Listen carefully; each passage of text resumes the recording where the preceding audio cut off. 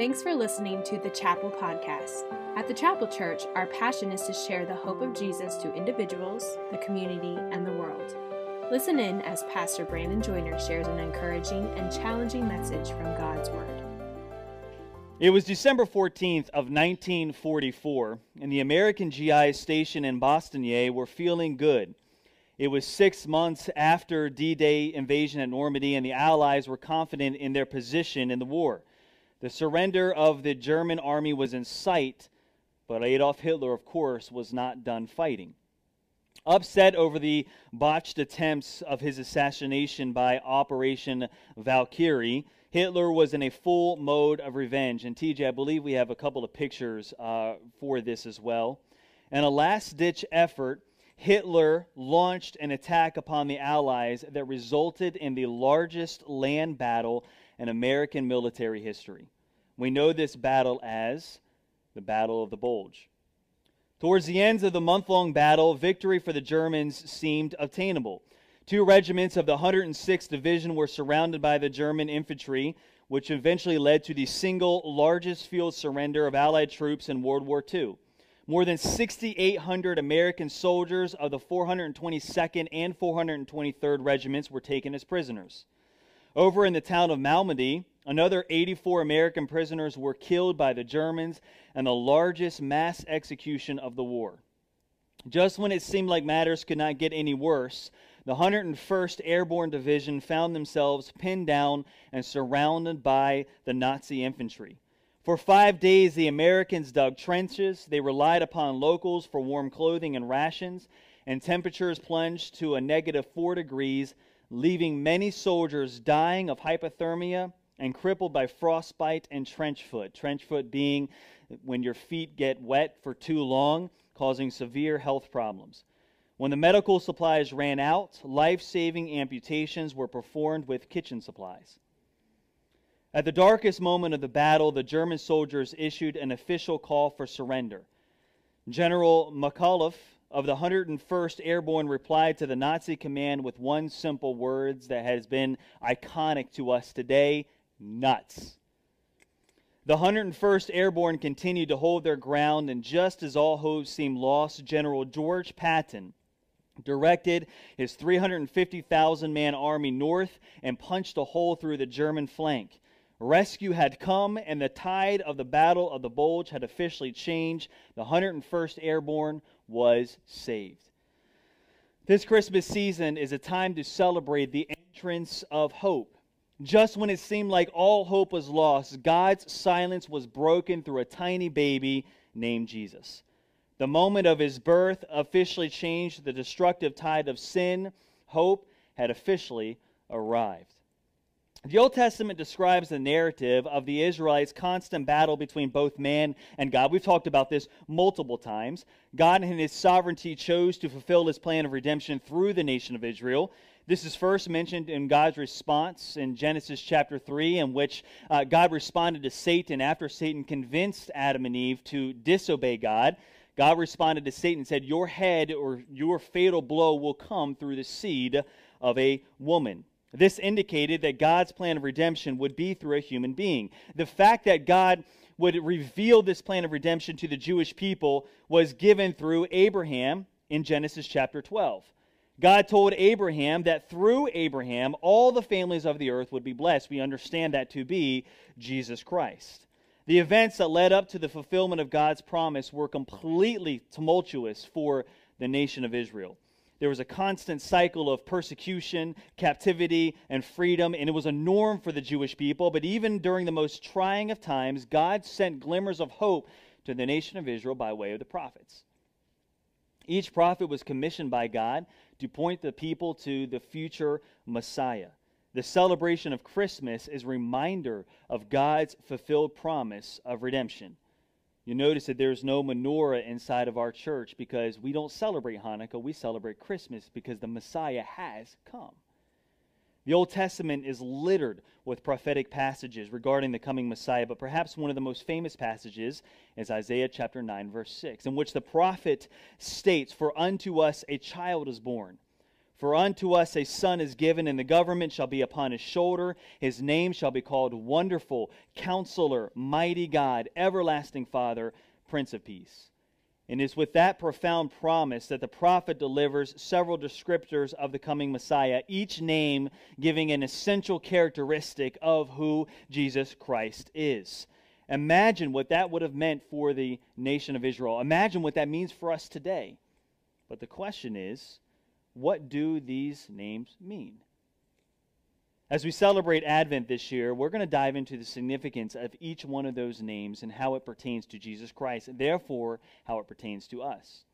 In the classic Shakespearean play, Romeo and Juliet, and if any of you have read through that, I'm sorry, but if you have, Shakespeare's not my favorite, but of course he's great at what he does. But if you've read through it, you understand that Juliet ponders her love with Romeo. Juliet is not allowed to associate with Romeo because he's a Montague, which was an enemy to the family of Juliet. And deep desperation to be with her Romeo, Juliet wonders how different things would be if Romeo had a different name. In this response, she ponders through this phrase, what's in a name? That which we call a rose by any other name would smell as sweet. And through that meaningful statement, Juliet reveals that it's not a name that changes the beauty of a person. Even if Romeo's name would have been different, which is something she desired, it would not change the beauty of who he is. Bottom line, a simple name does not make someone, but with Jesus, it's a little different. Usually people are given a name upon their birth. The name is not something that makes them. It's more of a descriptor of who they are, but it's not something that makes them. In the Old Testament, the prophet Isaiah uses names to describe the significance of who was to come. The Messiah, or the names associated with Jesus, perfectly describe the character of who he is. And as we pick apart the significance of each name, my prayer is that through our study together, through the names of Jesus Christ, we would walk away encouraged this Christmas season at the magnificent grace that has been displayed through us through Jesus Christ. And so it was with that in mind that we entitle our Christmas series, The Name. So take your Bibles with me, if you have not done so already, and turn to Isaiah chapter 9. Isaiah chapter 9. I open up with a story about the insurmountable odds that were given to the 101st Airborne in World War II. Just when it seemed like all hope was lost, Patton took his 350,000-man army and he brought rescue to the 101st Airborne. This same type of scenario paints for us the backdrop of Isaiah chapter 9, verse 6. The work of Isaiah occurs during the time in which Israel had walked away from the Lord. Again, part of that progressive cycle. Isaiah was a prophet to the southern kingdom of Israel known as Judah. Judah at this particular time, or Israel I should say, at this particular time had been divided for roughly 200 years. Judah had experienced great prosperity underneath King Uzziah, but along with great prosperity, Judah had experienced a severe and great downgrade, or at least walking away from spiritually. God had raised up the prophet Isaiah to preach repentance and judgment to the southern kingdom of Judah. As we understand, Isaiah accepted that humbly and eagerly because he loved his people and he loved God. The first half of Isaiah, if you were to do a study through the entire book, is all about judgment. It's all about proclamation of repentance and judgment upon the people of Israel. But the second half of Isaiah deals with the hope. Hope with the nation of Israel and the future of the Messiah, but also hope for the entire world. Isaiah chapter 1, the prophet in a very poetical way, both prophetically and poetically, talks about really the spiritual condition of the people of Israel. He describes just how poor they were in their spiritual condition. He actually calls them a harlot, and he compares their spiritual condition as that of a harlot, in describing their spiritual adultery and turning away from the true God and focusing on the false gods. In Isaiah chapter 3, the prophet delivers their judgment that would come upon the people of Judah. The judgment of the people would come through their destruction by the surrounding nations. As we come to Isaiah 8, though, you see an interesting twist in the narrative of Isaiah. God commanded Isaiah to go in unto his wife and to have a child. And in that child, he was to name that child Maher-Shalal-Has-Baz. Not a real popular name today. Matter of fact, it's the longest name in the entire Bible, but it was a specific name that had a specific meaning. It was a two-part name. First off, you had Meher Shala, which meant to speed the spoil, and Hasbaz, which meant to hasten the booty. This was a message to the Assyrian invaders to take over Judah quickly and completely. Judah eventually fell to the Assyrians in the year 701 BC, directly fulfilling the prophecy of Isaiah as recorded in Isaiah chapter 8. But along with this prophetic message of destruction, Isaiah gives hope. Isaiah begins chapter 9 with this unique promise. He says in verse 1, you can look down with me, "Nevertheless, the gloom will not be upon her who was distressed, as when at first he lightly esteemed the land of Zebulun and the land of Naphtali, and afterward more heavily oppressed her by the way of the sea beyond Jordan and Galilee of the Gentiles." You say, well, what is he talking about here?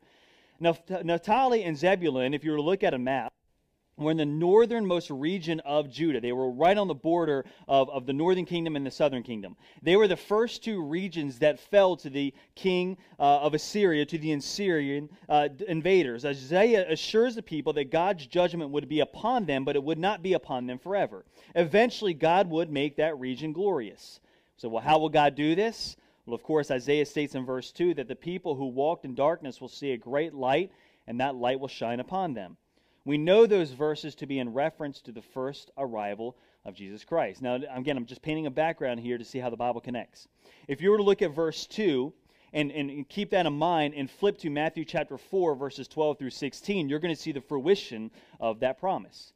In Matthew chapter 4, verses 12 through 16, it says, "Now when Jesus heard that John had been put in prison," John the Baptist, not John the Apostle, "he departed to Galilee.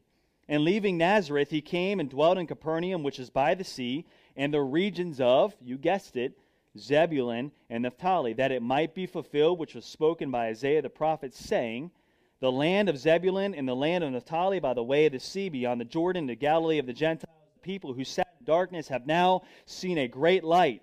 And upon those who sat in the region in the shadow of death, light has dawned." So everything that the prophet Isaiah had prophesied was coming to fruition, exactly how he prophesied it would. But going back to Isaiah chapter 9, the prophet continues to unfold the future fulfillment of God's plan of redemption. Look down at verse 3. Isaiah states, "You have multiplied the nation and increased its joy." That was in direct reference to the promise that was given to Abraham to multiply his seed more than the sands of the seashore in Genesis chapter 22, verse 17. Right after Abraham followed in faith the command of God to sacrifice his son, we understand how that whole story went. He takes Isaac, he lays Isaac upon the altar. Just as he was about to kill his son, there was a ram that was provided for him in the thicket. God then rewarded Abraham in his great faith, and we see that in Genesis chapter 22, verse 17. It says that the angel of the Lord came to him and states, "By myself I have sworn, says the Lord, because you have done this thing and have not withheld your son, your only son, blessing will I bless you.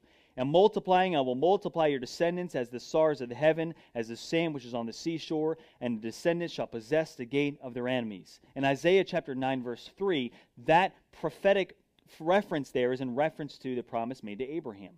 See how the Bible all connects together?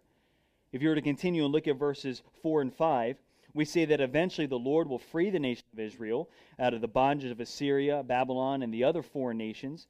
The prophet states, "For you have broken the yoke of this burden, and the staff of his shoulder, the rod of the oppressor, as in the day of Midian. For every warrior's sandal from the noisy battle, the garments rolled in blood, will be used for burning and fuel to fire."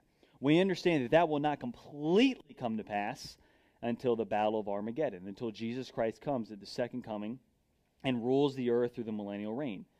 But all of those verses provide a backdrop for us for Isaiah chapter 9, verse 6. So if you look down with me as we read together what the prophet says. "For unto us a child is born, unto us a son is given, and the government will be upon his shoulder, and his name will be called Wonderful, Counselor, Mighty God, Everlasting Father, Prince of Peace." Perhaps what has made this verse so famous is the Christmas song, or the least one that we play during Christmas season, written by Handel, which we know to be Handel's Messiah. As George Frederick Handel spent many hours with little food or sleep composing this wonderful masterpiece, he was overwhelmed at this story of redemption. Handel composes Isaiah chapter 9:6 into this wonderful melody of praise and adoration, making it perhaps one of his most famous masterpieces. But as we begin this series this morning, we are going to look at that first name that is given to Jesus Christ, which is the title of our message this morning, Wonderful Counselor. As you read this scripture, you may notice that in your version there's a comma in between wonderful and counselor. There's no comma in between the other names, but there's a comma there. If you were to look at that comma, that grammatical punctuation there, and also listen to the song by Handel's Messiah, many of us would assume that that is two different names that are given to Jesus Christ. Well, that's probably not the best way to interpret this particular passage. Because if you were to look at the other three names that were given, you'll see two names that are given together. You have an adjective followed by the noun. Same thing here. The word wonderful is an adjective that means marvelous that we would see as describing counselor. And so we would read that as one name, meaning wonderful counselor. As one commentator describes it, this is extremely important to have this name, because the Messiah, given that name as wonderful counselor, was contrasting really the incompetency of Judah's current king. At this particular time, they had King Ahaz, who was an ungodly king that ruled completely against the advice and counsel that was given to him by by God through the prophet Isaiah. Isaiah or Ahaz completely ignored what Isaiah had to say, and as a result, he bypassed Isaiah's advice, and he appealed, or at least asked the king of Assyria for protection. As a result, Assyria defeated Syria and Israel, eventually taking over the people of Judah, all because of the incompetency of this particular king. If you were to look through history, what you see is eventually Assyria introducing the false gods into the temple, which was a completely blasphemous move on behalf of the worship of God. And so you had Israel, or at least Judah, that was ruled by a completely wicked and incompetent king. And so when Isaiah bursts onto the scene and refers to Jesus Christ as being this wonderful counselor, they would completely understand the difference between who Jesus was versus the king that they currently had. Given the context of this prophecy, that name, Wonderful Counselor, is referring to the rulership and the reign of Jesus Christ. It first applies to the nation of Israel, but secondarily, it applies to the entire world. In fact, all of these names are about the rule and the reign of Jesus Christ. Isaiah says that the government will be upon his shoulder. Again, this is the prophetic reference into really the rule of Jesus Christ for the entire world, which will happen at the second coming of Christ. But in these names, we find great comfort. Just in that name, Wonderful Counselor, we're going to draw three encouraging facts here this morning. First off, what we see is that in God, there is great knowledge. In God, there is great knowledge. The reason why Israel was in the state that they were in was, of course, because of their sin, but because they were led by a king who had very limited knowledge. And in the very limited knowledge that he had, he completely refused any advice that was given to him by godly counsel. He wanted nothing to do with that. And so they were in a situation, and some of us can relate to rulers that have led in lack of knowledge, and has gotten us into certain situations that us and other countries have been in, right? And as we look at this name, Wonderful Counselor, it speaks to the complete, full, and perfect knowledge of God, helping us understand that in His rule, everything will be working completely to the good of who God is, because He's not operating out of any kind of lack of knowledge. We trust people's knowledge. We read articles that are written by experts on a particular area or field of study.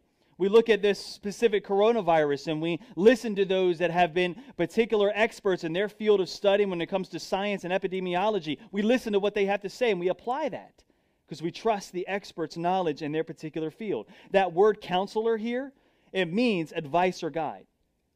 Part of what makes God such a wonderful counselor is the fact that God is fully and completely knowledgeable in all things.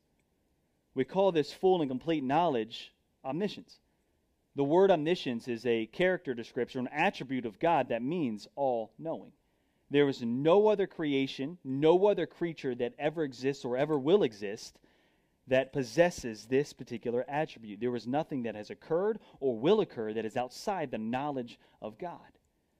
David speaks to this overwhelming nature of God's omniscience in Psalm 139. David cries out, "O Lord, you have searched me, and you have known me. You know my sitting down and my rising up. You understand my thoughts afar off. You comprehend my path and my lying down, and are acquainted with all of my ways. And you laid your hand upon me. Such knowledge is too wonderful for me. It is high, and I cannot attain it. This type of knowledge is both wonderful and overwhelming. It's wonderful in the fact that God knows our hearts and everything about us, and so therefore He will not allow anything to come into our life that would be too much for us to handle, because He knows our weaknesses, He knows our limitations, and so there would be nothing that will come into our life that would hurt us, ultimately. But it's overwhelming in the fact that there is nothing that we can do to hide from God. God knows everything about us, and so we're condemned from the very start. We're condemned from the very beginning of time. But yet the Apostle Paul says in Romans chapter 8, verse 1, that there is therefore no condemnation to those who are in Jesus Christ. We celebrate Christmas based upon this true fact that we are not condemned in Jesus. So when it comes to this knowledge of God, we can rest in His perfect rule. The author of Hebrews states in Hebrews chapter 4 that the Word of God is living. It is powerful and is sharper than any two-edged sword, piercing to the vision of the soul and spirit and the joints of the marrow. It is a discerner of the thoughts and the intents of the heart. And so just because somebody may fool us into thinking one thing when in reality they're trying to get something else, they can't fool God.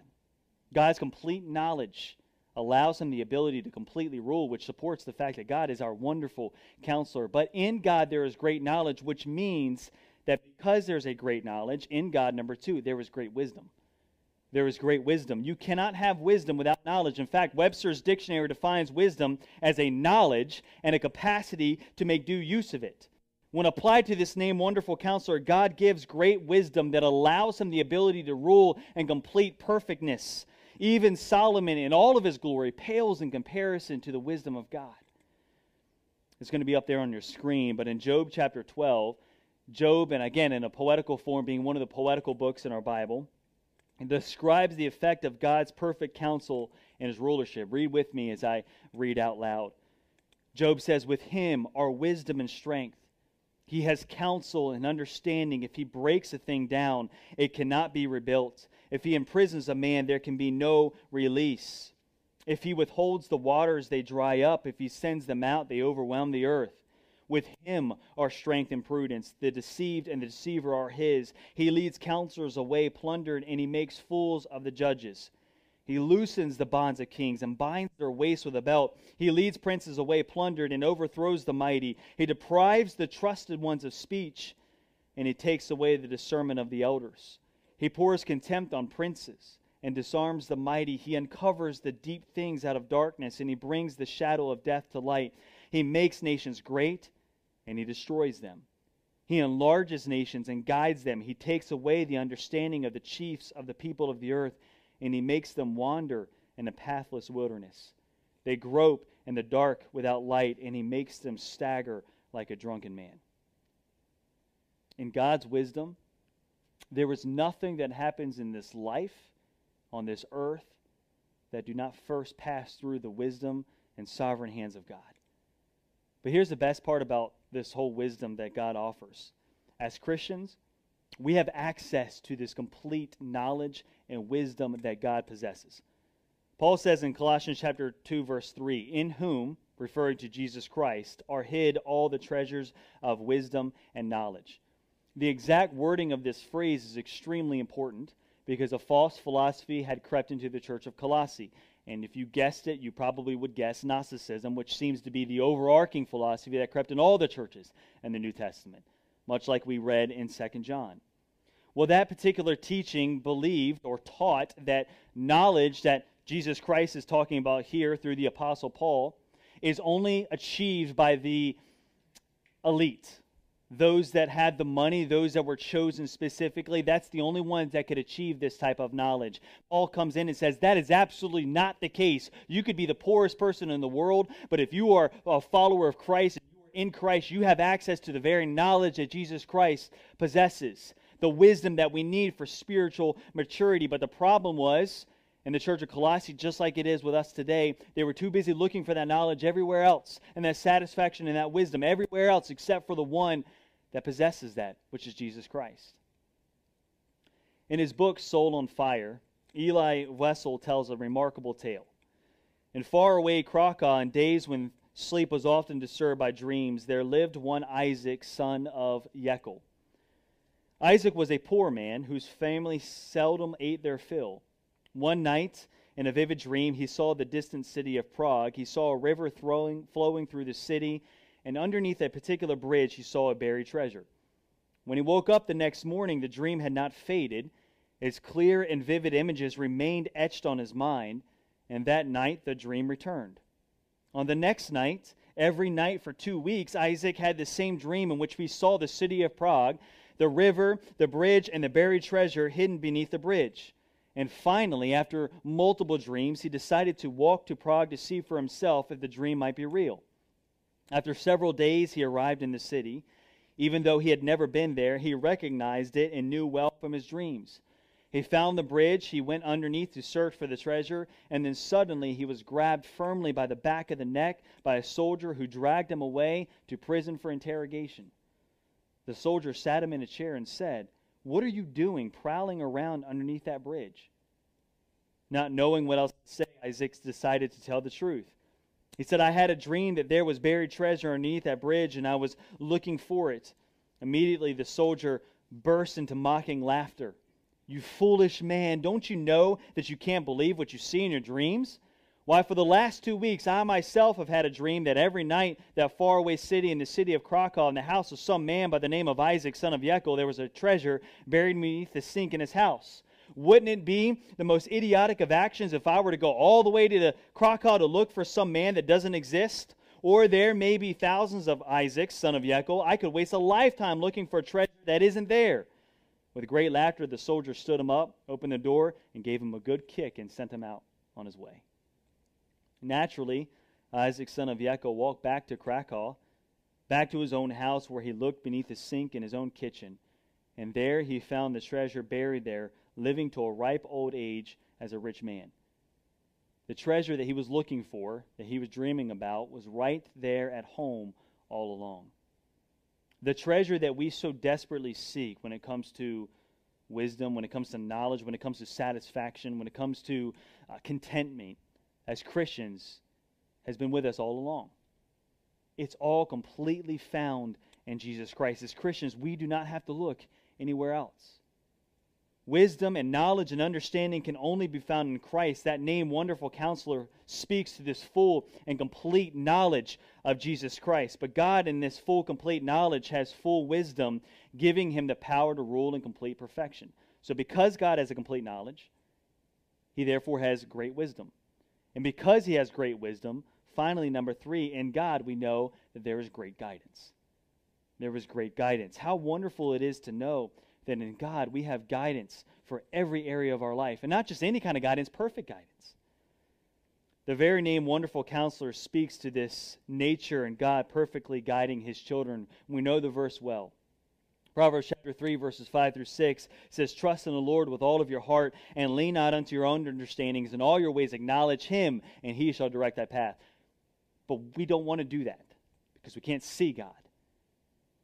Oftentimes we try to figure things out ourselves because it's easier to do that, at least in our own minds, because it's hard for us to trust someone or something that we can't see. But the Bible says trust in God. Perhaps one of the most practical exhortations of God's guidance is found in James chapter 1. We talked about this earlier this year, but it's always a good reminder. Take your Bibles in closing and flip back with me to James chapter 1.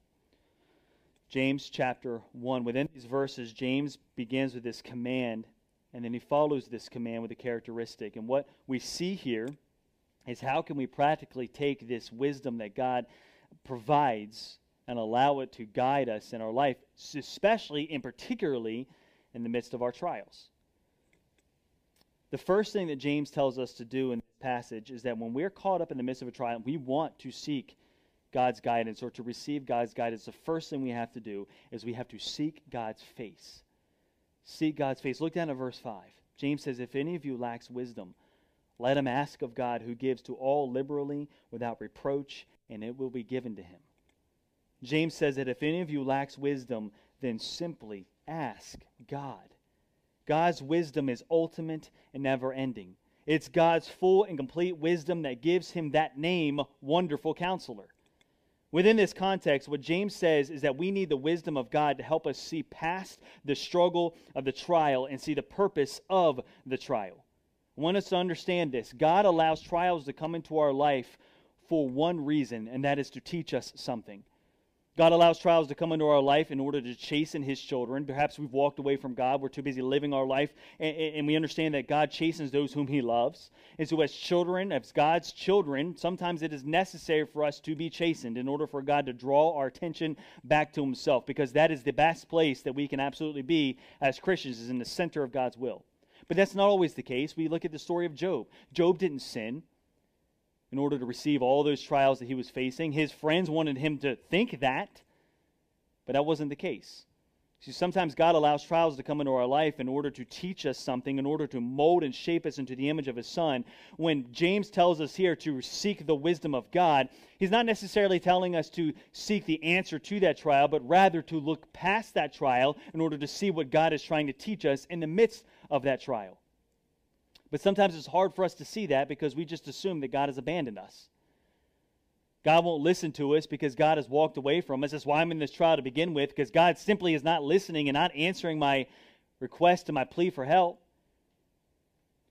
But see, sometimes God allows trials to come into our life in order to grow our faith, to help us realize and understand that just because we're going through a dark time doesn't mean that God has walked away. Maybe He's just silent. Doesn't mean that He has abandoned us.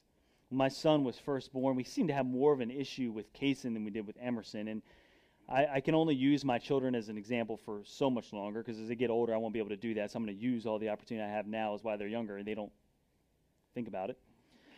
When he was a little baby, we had an issue with him and crying when we would put him to bed and walk out of the room.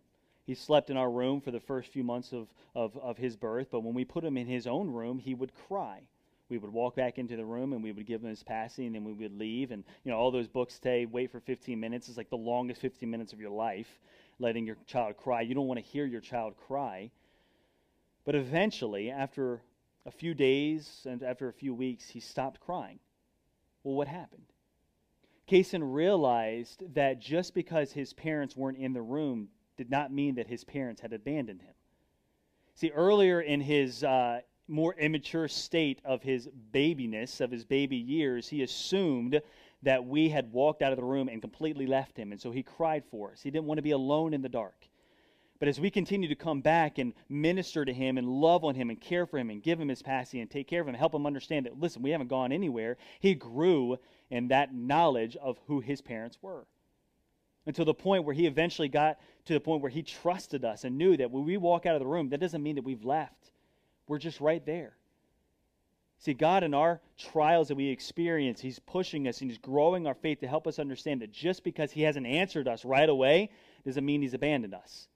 He's still there.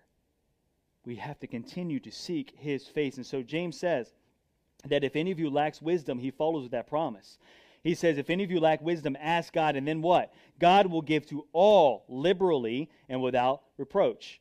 James says that God gives to all people, not just certain people, but everyone that asks. God does not play favorites when it comes to distributing His wisdom. But not only that, James says that God not only gives wisdom, He distributes wisdom liberally and without reproach.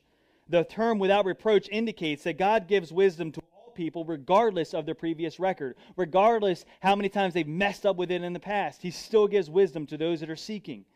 So we can be confident that when we seek the face of God, pleading for His wisdom while we're stuck in the midst of the trial, that God will give it without reservation. But God continues to test us, not because God is mean, but because God is looking to grow our faith. And so what do? We trust God by seeking His face. But number two, as we continue to seek His face, or letter B, we must give God our full allegiance. We seek His face, we give Him our full allegiance in that process. James says in verse 6 that when we ask God for wisdom, we must ask in faith with no doubting. He then compares that to a doubting man, which is a wave of a sea that is driven and tossed about by the wind. At first it seems as if James says that it does no good to pray to God without having faith that God will provide the wisdom. As one commentator puts it, the average Christian may say, well, that rules me out. I need wisdom, but I doubt that God will give it to me, and since I'm doubting, He won't give it to me, so therefore that confirms that He won't. It's not what James is saying here. What James is saying here is that you give and you or at least you seek wisdom in faith, therefore without doubting. But what are you doubting in? It's doubting in the goodness of God. When you give God your full allegiance, it's not saying, God, I'm questioning you, because there's all throughout the Old Testament and the New Testament, we see character after character that question God.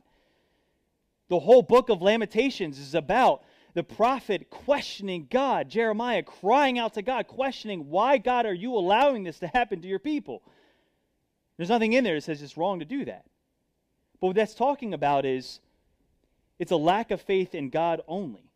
See, it's okay to question God, but if you were to ask God for wisdom, but yet at the same time you're like, I'm going to trust God, but I'm also going to trust myself. I'm going to kind of trust God a little bit, but trust myself a little bit. That's what he's talking about. He's saying that when you trust God and you ask God for wisdom, you must be willing to give God your complete life, your complete trust. Don't have one foot with God and one foot with yourself. That's what he's talking about there. It's a complete, full allegiance to God alone. God, I'm questioning you. I don't understand what's going on, but God, I trust you. Just show me the way. I'm not going to trust in my own self to try to figure this out. God, what are you doing? God, you are the wonderful counselor. God, I seek your face. I rest in your perfect knowledge and your wisdom, so therefore, God, guide me. That's what James is talking about here. In verse 7, it says, For let not man suppose that he will receive anything from the Lord if he's willing to only trust in God partly and not completely. So as we close this morning, when it comes to this name of Wonderful Counselor, we can rest in the fact that through Jesus Christ, the earth will be ruled in that full and complete knowledge. Because God, or Jesus, has the full and complete knowledge. He has full and complete wisdom. And as Christians, we can trust in the full and complete wisdom of God to guide us in every area of our life. And we too can be like that prophet Paul, or at least the apostle Paul, when he proclaims in Romans chapter 11, oh, the depths of the riches both of wisdom and knowledge of God, how unsearchable are his judgments and ways past finding out. For who has known the mind of the Lord, or who has become his counselor? No one. And so we can go to him with everything in our life. We trust God alone, and we praise God as the wonderful counselor.